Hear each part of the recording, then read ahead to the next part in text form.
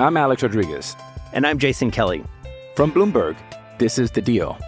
Each week, you'll hear us in conversation with business icons. This show will explore deal-making across sports, media, and entertainment. That is a harsh lesson in business. Sports is not as simple as bringing a bunch of big names together. I didn't want to do another stomp you out speech. It opened up so many more doors. The show is called The Deal.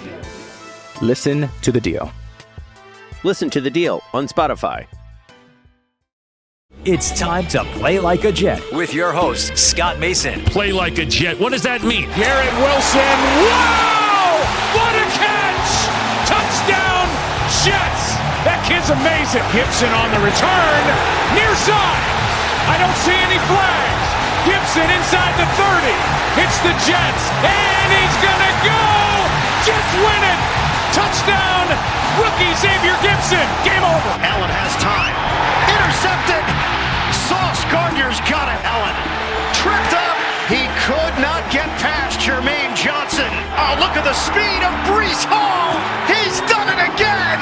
Breece Lightning, 62 yards for the touchdown. And he's sacked again by Quinnen Williams. What a beast, number 95 for the Jets. Listen, thank you. This is Play Like a Jet. My name is Scott Mason. You can follow me on Twitter at PlayLikeAJet1. And day number 2, live at the NFL Scouting Combine, gets going a little bit later today. So our man on the scene joins us. He covers the Colts and the NFL for CNHI Sports and the Herald Bulletin in Anderson, Indiana. Mr. George Bremer. George, what's up, man? How's it going? So light day today at the Combine because it's just player interviews and all of that stuff. And we'll talk all about the whispers about player interviews and all of that later in the week. They're doing physicals, so I'm sure there'll be interesting information filtering out. But this is sort of a light day from a news perspective. The big news in Jets land, of course, revolves around Laken Tomlinson going to be released by the Jets. That will save the Jets about $8 million. They will take about a $10 million cap hit. This ended up being a really bad signing. It's sad because Tomlinson's a good dude who stayed healthy, worked hard. He just didn't perform to the level of his contract, not even close. Forget about Pro Bowl guard. He was one of the worst starting guards in the NFL the last couple of years, and so now he moves on, and the Jets will move on, and we'll see what they do here. As of now, the placeholder, I assume, would be Wes Schweitzer, who was the backup last year, although he is, of course, coming off an injury, just like almost every member of the Jets' offensive line. George, this is such a disaster, and I know that there are people that are going to say that a lot of it comes down to luck, and some of it does, but when you're a general manager, you have to be better at putting together an offensive line than this, especially when the offensive line is your calling card. Yeah, absolutely, injuries have played a part, but you look at it 5 years in and you compare it to what happened with the Colts. Remember, the Colts finally rebuilt that O-line, but by that point, the damage had been done with Andrew Luck. But look at how much better the Colts were with that offensive line intact than when they had the offensive line in shambles. The Jets now, as of this moment, now obviously this will change in free agency and the draft, have 2 guys that are pretty much penciled in as starters on the offensive line, Elijah Vera-Tucker and Joe Tippmann. And Elijah Vera-Tucker has missed 22 of his last 34 games. So Tomlinson, the only durable member of the line, who is bad and deserved to be released, don't get me wrong, out the door. The Jets are going to need 3 starting caliber offensive linemen now, and maybe really 4, because with Elijah Vera-Tucker having missed so many games the last 2 years, you have to have a really strong contingency plan. Joe Douglas has his work cut out for him this offseason in free agency and the draft. There's no question. But I think, a big part of that, too, yeah, luck plays into it with health and things like that. But you've got to hit those big signings. When you put big money on a player on the line, it's got to deliver. And I think, again, with the Colts, when you look at that 2022 swoon that they had, one of the biggest problems they had is that the best paid players on that line, the guys that they were leaning on the most, were the ones that were making some of the biggest mistakes. And you just can't, I think more than any other position, that one you absolutely can't miss, because you see what happens. You end up eating that money, and, now you've got to replace him. And so that's either draft capital or another contract that's not going to be cheap that you've got to bring in. And I think that's where it all starts. When you miss on the big money guys, it becomes a sinkhole really, really quick. And as we know, George, getting good offensive linemen in free agency is very, very difficult. And now people are talking about Carter Warren, the third-round pick from last year, who was not very good. Now, he's got raw tools, and so he'll get an opportunity to compete, I would assume, with somebody they bring in that's a veteran and have a chance to earn a starting job. But based on what we saw last year, it's a bit of a leap, and you certainly can't count on it. So like I said, Joe Douglas absolutely has his work cut out for him. He's got to add weapons around Aaron Rodgers. We know that Aaron Rodgers' top pass catcher is unquestionably going to be Garrett Wilson, but who will be the second best wide receiver on this team? You have to hope that it's not Allen Lazard, because if it is, Jets are going to be in a lot of trouble. One name that you've heard over and over and over again is Davante Adams, who I guess if he came here would be the number one receiver, however you want to term it. It doesn't matter, number one, number two, 1A, 1B. But Tom Telesco, the new general manager of the Vegas Raiders, poured some cold water on Jets fans' hopes about Davante Adams, Aaron Rodgers' old friend from Green Bay, coming in to join the Jets. He was asked about trade rumors revolving around Davante Adams, and Telesco said that Adams is not going anywhere. Quote, he's a Raider, which is not a surprise. He gets along very well with Antonio Pierce. By all accounts, he's not looking for a trade. And if you're the Raiders, the only way you would even consider trading your best offensive player is if he pretty much demanded to be traded, because it's a pretty big cap hit to move on from him right now. And if you're the Raiders, you're looking at this and saying, well, we came reasonably close to a playoff spot last year. Why not get a better quarterback this year? We've got some pieces and see what we can do. You're not going to give up on the season before it starts by getting rid of your best offensive player. Now, maybe it's a different conversation at the trade deadline, but for now, everybody around the situation with the Raiders had been saying for a while that they didn't think Adams was going to get traded, and Tom Telesco laid it out as clearly as you can today. Yeah, and, he was talking a little bit about his background, prior to coming to the Raiders. In Indy, he had either Marvin Harrison or Reggie Wayne every year for 15 years that he was here. Then he goes to the Chargers, and it's Keenan Allen the whole time. He understands the value of having, at least one of those game-changing receivers on the field. There's no way, he was very adamant. There's no way he's going to give up that guy in-house. Now, like you said, Davante pushes the issue, it changes the math. But so far, that doesn't seem to be the case. And again, Telesco, he mentioned it a ton. His history in this league, he's always been around. He's been fortunate enough. He's always been around top-flight guys. There's no way he's just going to give one of them away. I'm Alex Rodriguez. And I'm Jason Kelly. From Bloomberg, this is The Deal. Each week, you'll hear us in conversation with business icons. This show will explore deal-making across sports, media, and entertainment. That is a harsh lesson in business. Sports is not as simple as bringing a bunch of big names together. I didn't want to do another stomp you out speech. It opened up so many more doors. The show is called The Deal. Listen to The Deal. Listen to The Deal on Spotify. Play like a Jet. Play like a Jet. Another general manager making some news today was Ryan Poles. We talked yesterday about all the whispers involving the number one overall pick, Justin Fields, Caleb Williams. Here's what Ryan Poles had to say about the situation. Quote, if we go down the road of trading Justin Fields, I want to do right by Justin. He said there's no timeline, but he understands that no one wants uncertainty. Quote, we'll move as quickly as possible. Poles also said he hasn't had any big-time conversations with teams about the number one overall pick, but a lot of clubs have checked in to, quote, take the temperature. Says it would absolutely help the organization significantly to trade out. So what Poles is sort of doing here is he's letting you know that nothing's been decided yet, that they're still going through the process of figuring out what to do. But essentially what he's saying is they're aware that if they trade the number one pick, they could get a huge haul, and that would be very helpful.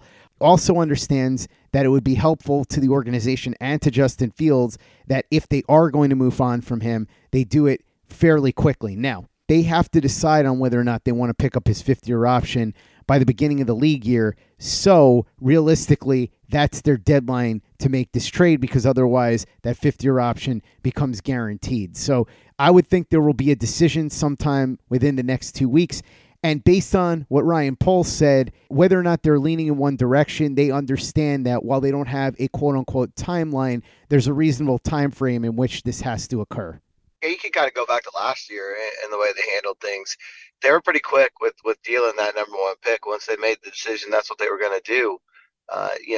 They understand, I think, as well as anybody, how much you need all this determined before you go into free agency. If Justin Fields is going to be your quarterback, then you're going to approach it a different way. If it's going to be Caleb Williams, you might have a different agenda ahead. And other teams are in the same boat. So the Bears know their offers are probably going to be better in these next 2 weeks than they're going to be once you roll into free agency as well, because teams want to be able to set that ahead of time. You don't want to go into free agency wondering, okay, what are we going to do at quarterback? Sometimes you don't have a choice. Sometimes there's other things that work. If you need to sign a free agent quarterback, you can't obviously make that decision. If you're going to draft one and you don't have the number one overall pick, you can't go into free agency with the idea it will definitely be this guy. But when you do control it the way the Bears do, I think it's always better to get that done before free agency rolls. We saw him do, I think it was March 11th or something like that last year, right before the start of free agency when they made the trade with Carolina.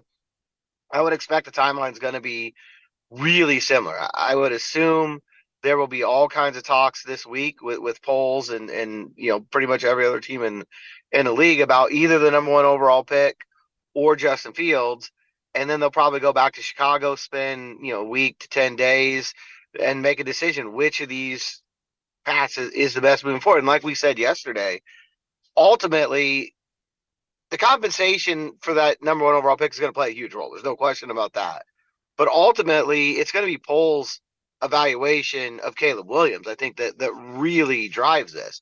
If he feels like that's a generational talent, I don't know if there's anything you can really offer a team to move off that guy.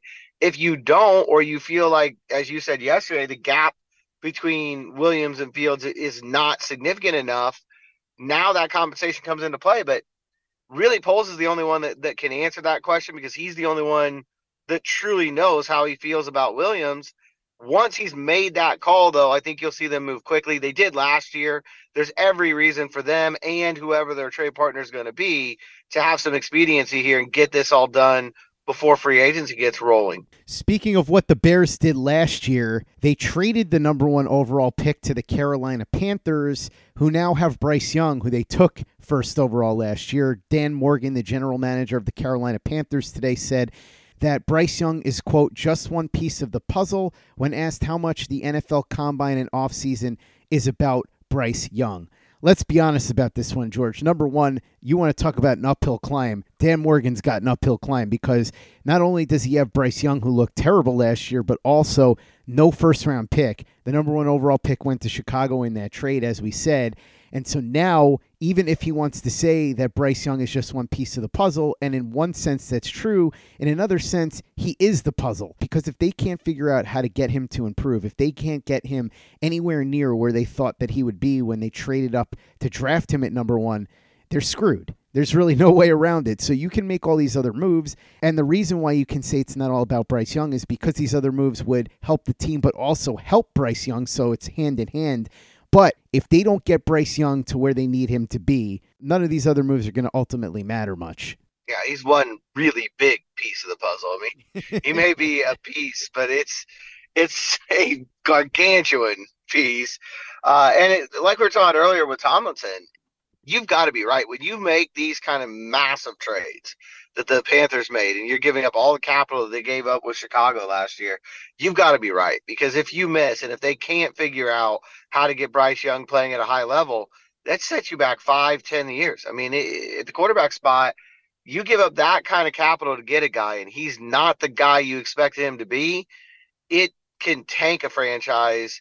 It'll be, and I feel bad for Dan Morgan, because he didn't make that decision. He wasn't here in this role last year. He wasn't involved in it, but it will really determine how long he's in his job. If they cannot turn things around, if they can't figure out a way with, as you said, limited assets this year to get Bryce Young up and running and get this franchise moving in the right direction, he's ultimately going to pay the price.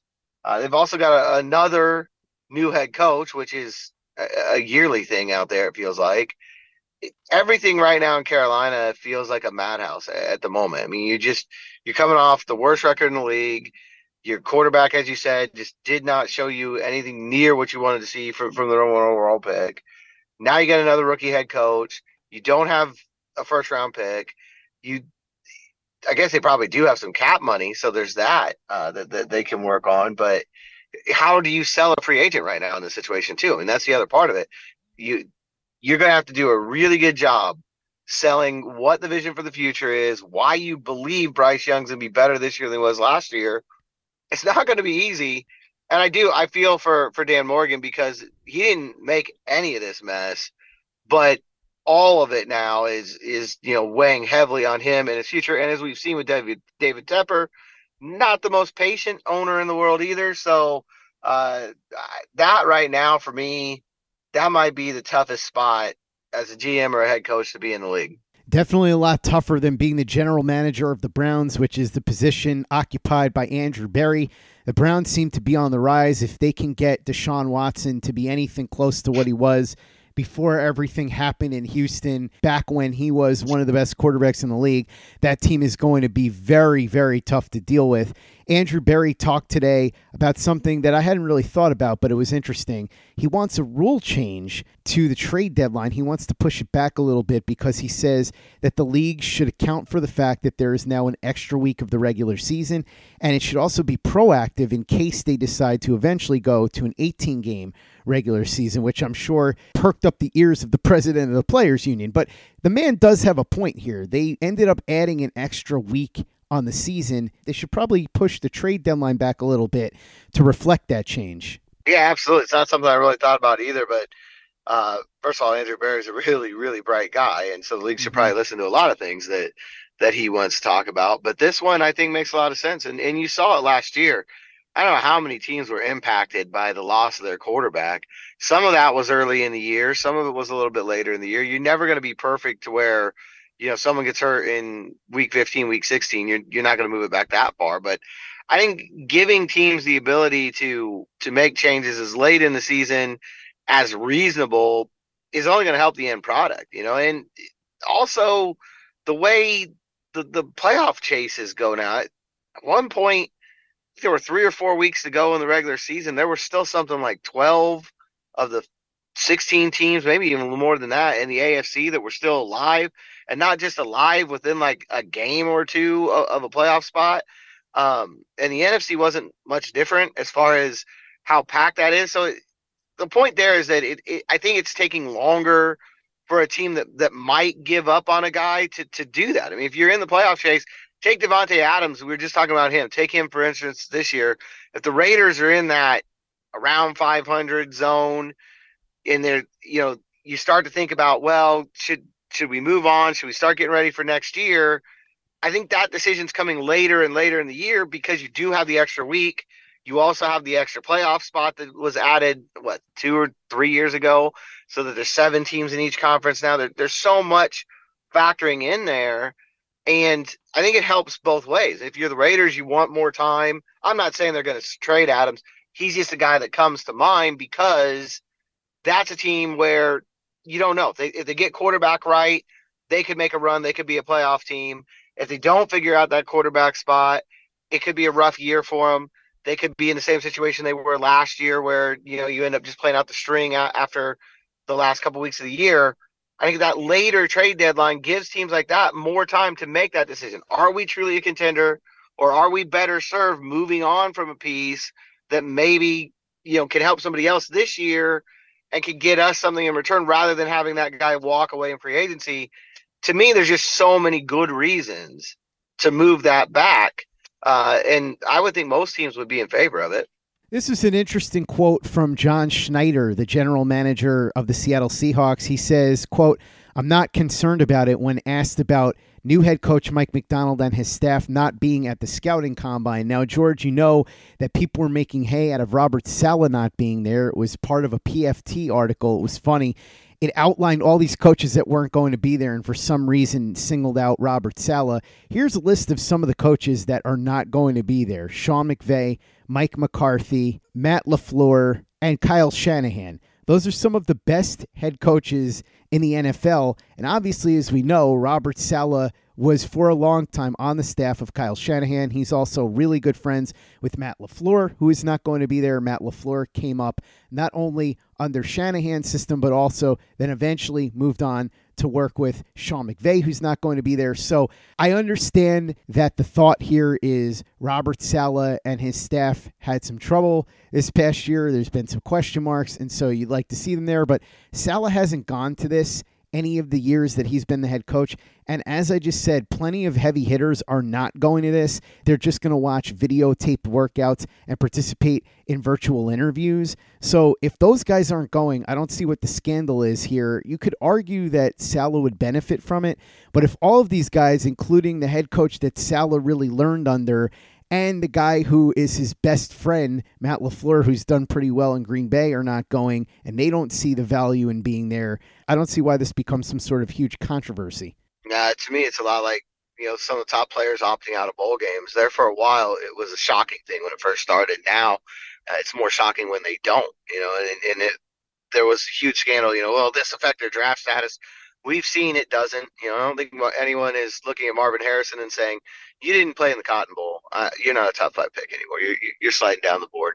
It's just one of those manufactured things that people want to get upset about. I think we've seen this trend happening for a little while. There are two schools of thought there. Some of the coaches say they still want to be there in person. They want to look eye to eye with these guys in the meetings, and be there to see firsthand, in person, comparing two wide receivers running the same drill, maybe one after the other. Some of them find value in that. Some of them don't. And I think it's one of many things in the league that kind of changed for the pandemic year and never really went back. I think people kind of figured out, it was a 2021 draft, that there wasn't even a combine before it. And you did everything sort of remotely. And I think people figured out we can do it this way. And I think the guys that stay, part of that thought is you're 2 weeks away from the start of free agency. You're working on your in-house guys still right now. You're still in the middle of your draft prep and trying to get all that going. Sometimes those head coaches would rather still be in the facility, being able to handle all those multiple things that are on their plate this time of year, rather than being in Indy and being focused solely on the draft. Yeah, I don't think it's a right or wrong thing. I think it's a personal taste thing. Some coaches are always going to prefer to go and be there and network and see these guys firsthand and talk to them in person. And other guys are always going to say, you know what, I've got enough else going on. I don't need to spend a week in Indianapolis. I'll stay home and I'll handle all this other business as well. I think it's really up to the individual. And as you said, some really successful guys have chosen not to be there. So I don't think it's a situation where it's handicapping you if you make the decision not to be there in person. Last note here, George, that pertains to the Jets a little bit. Bucs are releasing former Pro Bowl pass rusher Shaq Barrett, which will clear significant cap space. That will probably go towards trying to re-sign Baker Mayfield, but also it could go towards trying to re-sign Mike Evans. As of right now, the Bucs are probably not going to tag Mike Evans, and it looks like he's going to at least test the market, but he does love it in Tampa. He's been there his whole career. He's very well respected there. So you have to figure that there's still a very significant chance he stays there. The more cap space they clear, the more you would think it might tilt in that direction. Yeah, I would imagine they want both of them back. I know Baker has said that if he's back, he wants Evans there, which is kind of obvious. I don't think any quarterback would be saying, get rid of my number one guy. And I'm sure that's what the Bucs are working toward, trying to bring them both back. I do think, I forget what the exact number is, but I think Evans' tag number is really high because of his years in the league and some other things that factor into that. It's above that. It's not 21.8. It's not the normal receiver number. And I think probably if you're Tampa Bay, you would rather avoid using that tag. So like you said, get as much money cleared up as you can, and then bring them both back and, try to make another run at what right now is not the most imposing division in the NFL. I mean, I think if you're the Bucs, the way you finished last season, if you can get Mayfield and Evans back, you're feeling pretty good about your chances of returning to the postseason. George Bremer of CNHI Sports and the Herald Bulletin in Anderson, Indiana, thanks so much for coming on and talking about everything going on at the Combine with me. Really appreciate it. We'll have more tomorrow. In the meantime, everybody that wants to follow what you're tweeting and everything you're writing over at the Herald Bulletin, how can they do that? Yeah, follow me on social media at GM Bremer, and then heraldbulletin.com for the stories. We'll really start heating up here tomorrow with, obviously from my standpoint, the Colts decision makers will be talking, but the prospects come in for the first time as well. So I think it's switched up a little bit this year, the order, which is going to be interesting. I think they're starting off with the defensive line and the linebackers. So, it's always fun. It's an interesting time to hear what these guys have to say. It's the first time we in the media see a lot of them in person, and, it's always a big day. Well, you'll be hearing from not just Chris Ballard, but Joe Douglas, the Jets general manager. We'll be talking tomorrow. So George and I will talk all about that and so much more. Make sure that you come back tomorrow for that. Also, check out everything we're doing at playlikeajet.com, and be sure to give us a 5-star review for the podcast on iTunes if you haven't done that already. Easy way to help out the show if you like what we're doing. Doesn't take you much time, doesn't cost you any money, but it goes a long way to help us out. So if you could go ahead and do that for us, we'd be quite grateful. And for the latest and greatest in New York Jets podcasts and content, you know where to go. That's Play Like a Jet Digital, playlikeajet.com.